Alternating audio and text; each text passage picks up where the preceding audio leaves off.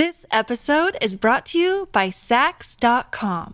At Sax.com, it's easy to find your new vibe. Dive into the Western trend with gold cowboy boots from Stott, or go full 90s throwback with platforms from Prada. You can shop for everything on your agenda, whether it's a breezy Zimmermann dress for a garden party or a bright Chloe blazer for brunch. Find inspiration for your new vibe every day at Sax.com. Nike is a pretty big deal around here. It's one of the largest local employers, and brand-wise, it's turned our area into the sneaker capital of the world. But as of late, the company has been having a rough time. Their shoes have been losing market share, they're facing discrimination lawsuits from ex-employees, and late last year, they announced a restructuring that could slash more than 1,000 jobs. So today on CityCast Portland, we're talking with Oregonian business reporter Matthew Kish, who's been following the troubles over at Nike. He's sharing how all of this will affect us here in Portland and whether Michael Jordan will be okay. Just kidding, he'll be fine. It's Thursday, January 18th. I'm Claudia Meza, and this is what Portland's talking about.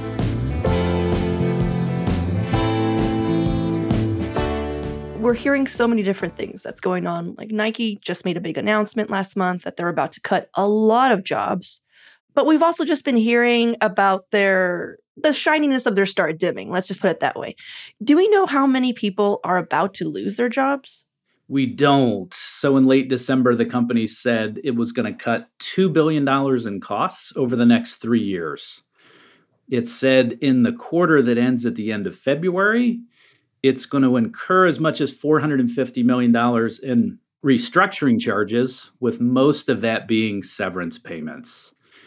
Best context we have for that number, 2020, the company laid off 700 workers and incurred about $250 million in termination costs.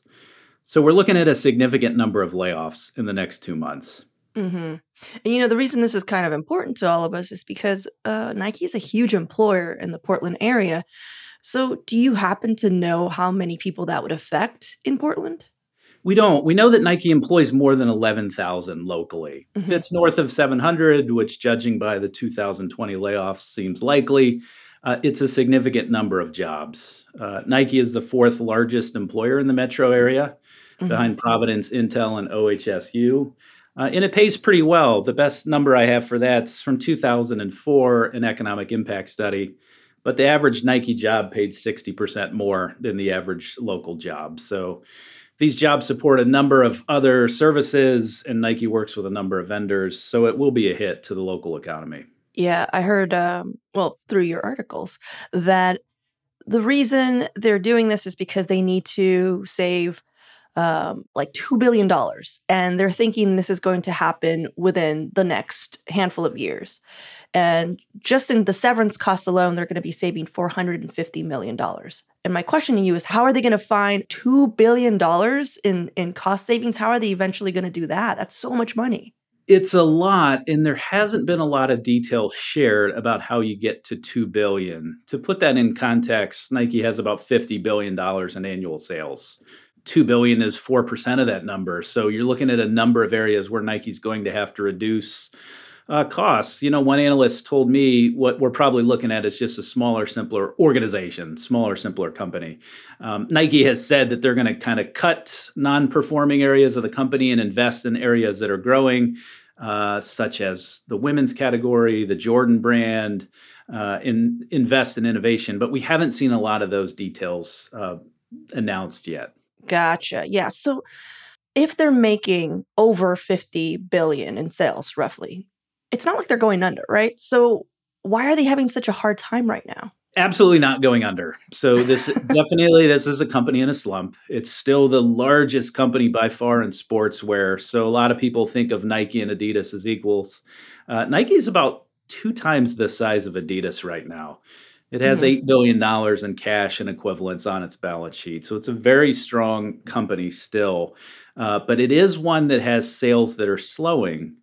In June of last year, Nike told Wall Street its sales for its fiscal year, which started in June of last year, would grow in the mid-single digits. In December, they actually said it's going to be closer to 1%.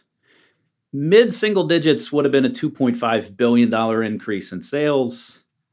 1% is a $500 million increase in sales. So you're looking at $2 billion less in sales this year, hence the need to cut some costs and kind of rethink how the company's doing business. Yeah, and it's always the workers. It's never like, hey, let's look at our process. I mean, so can we just break down a little bit as to why Nike is hitting that slump?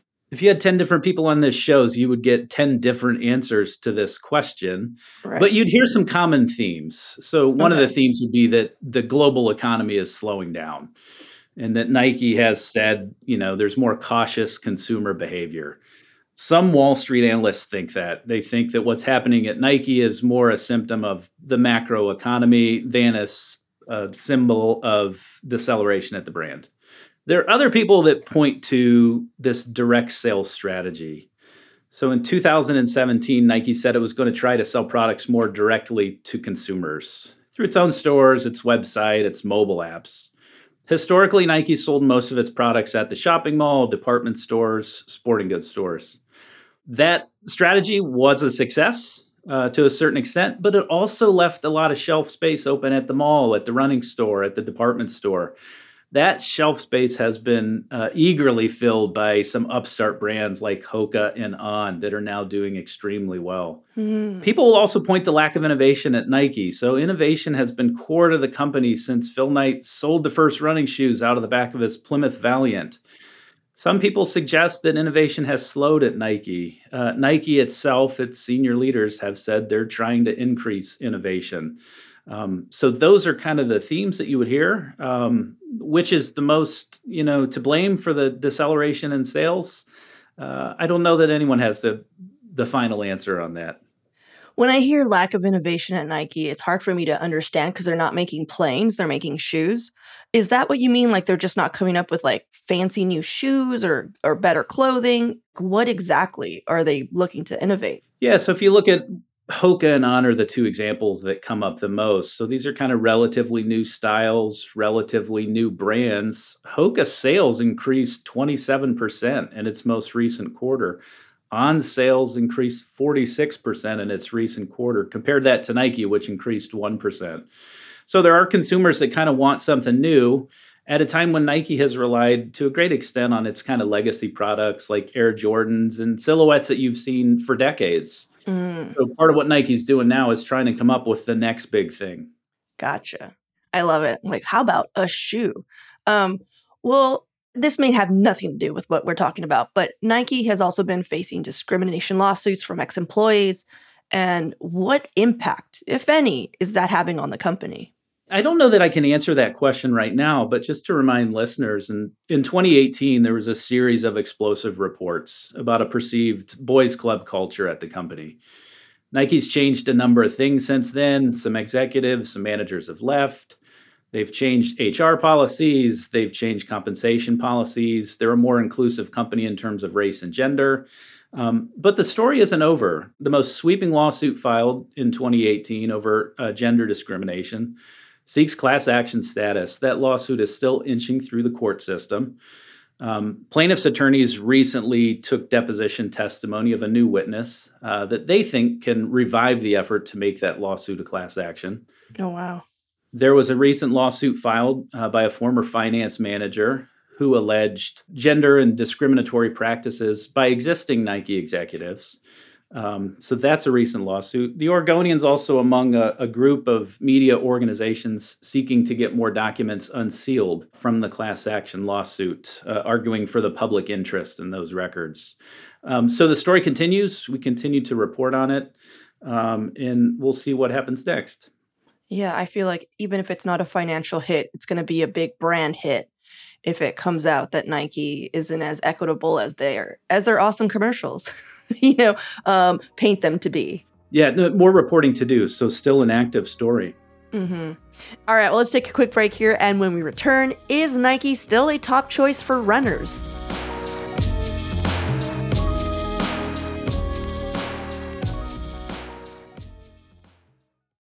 This episode is brought to you by Saks.com.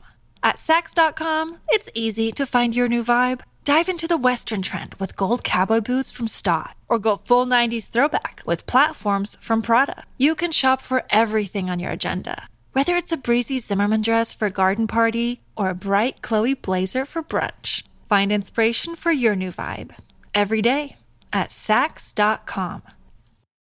So, you just mentioned brands like Hoka and other upstarts taking over some of this market share.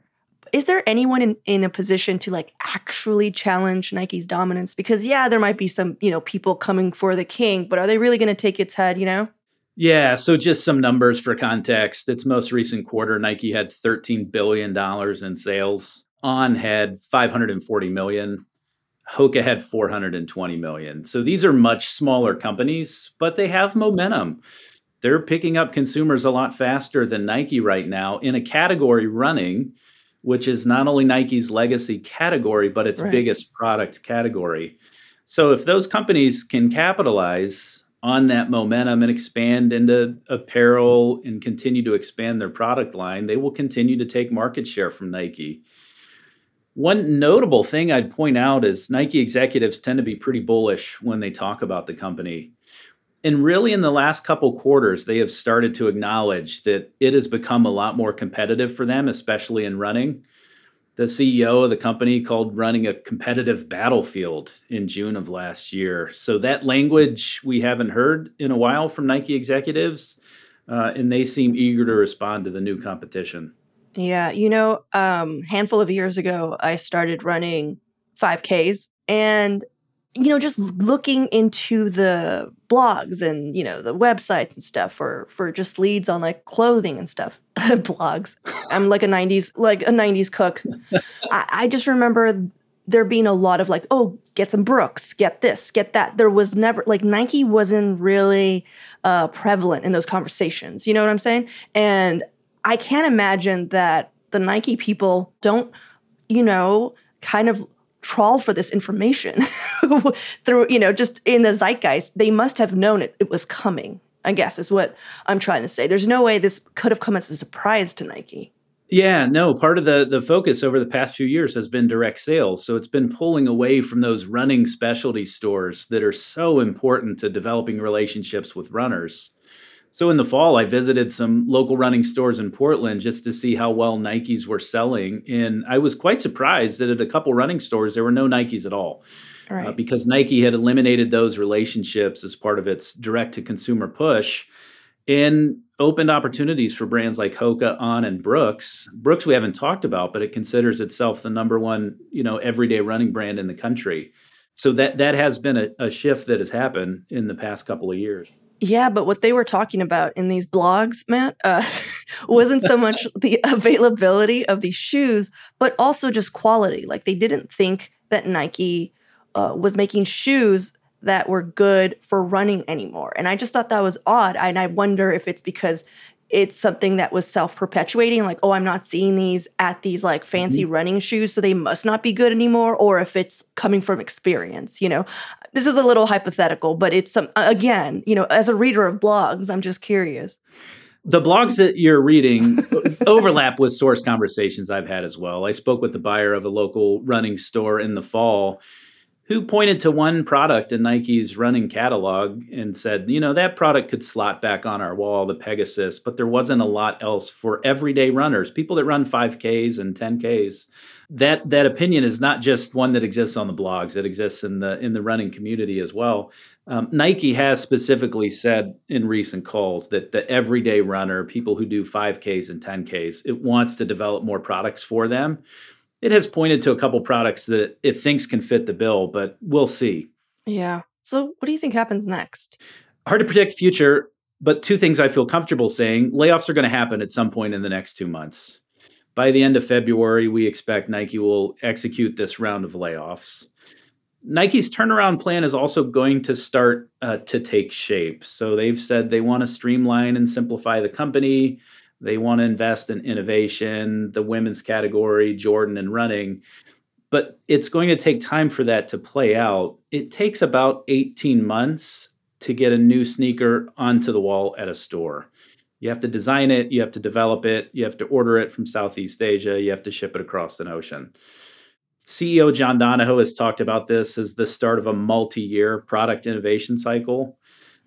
It's going to take time for this to play out. Nike has seemingly addressed, what we're seeing in the marketplace, which is people shifting to other brands. So we'll see whether they get traction with those efforts. Do you think that any of this is going to affect Nike's status as a cultural icon in the Pacific Northwest? Nike's still by far the biggest company based in the state. It's our only company in the Fortune 100. It still tops this regular survey by the investment bank Piper Sandler about what's the top brand with teenagers. So there's some weak points with the company right now. It's in a slump in some way. It's still the biggest player in the industry. It still has $8 billion in cash on its balance sheet and a lot of really smart people trying to right the ship. We'll see how that plays out. I would note that Wall Street, as of right now, the jury's out a little bit. So if you look at how analysts rate the stock and kind of what Nike has said, 17 analysts have a hold on the stock, meaning kind of let's wait and see. 19 have a buy rating on the stock, but that's quite a few analysts saying, let's just see what happens next. Yeah. Well, before we wrap up, I know you've done a lot of reporting on this, but have you talked with Ben Affleck, who played Phil Knight in the movie Air? What does he think about all this? I have not spoken with Ben Affleck. I did have the privilege of seeing the movie with a theater filled with people who have worked for Nike last year when the movie came out. It was a big thrill. Were they happy with it? Broad strokes, they thought it did kind of reflect the kind of underdog story that, Nike was an underdog at that point. There were a lot of factual inconsistencies that people struggled with some of the characters. Oh, interesting. Yeah. Well, thank you so much, Matt. I appreciate you taking the time to break this down for us. I know that there's still a lot more coming, and basically you're still reporting on it. So we'd love to have you back if anything big changes. Please let us know. Thanks, Claudia. And also just let us know once you do get Ben on the horn. I will. Thank you. I will. Thank you. Before I jump into some events, I wanted to ask if you had any dilemmas you'd like our opinion on for an advice-style episode we're putting together. It can be about anything really, city-related or not. Hit us up at portland@citycast.fm or leave us a voicemail at 503-208-5448.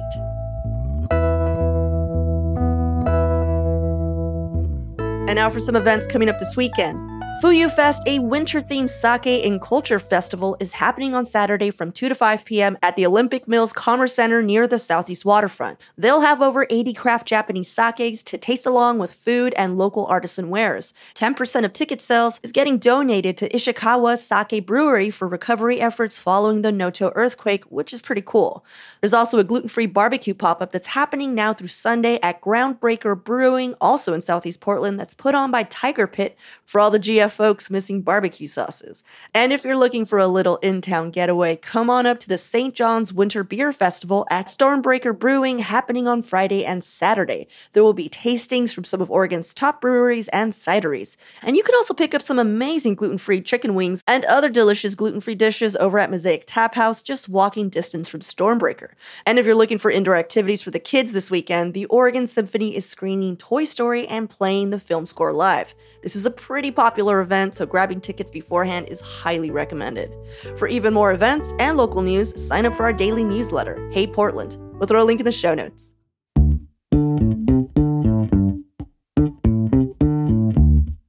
Well, that's all for today here on CityCast Portland. Thanks so much for listening. We'll be back tomorrow morning with more from around the city. Until then, see you at Slim's.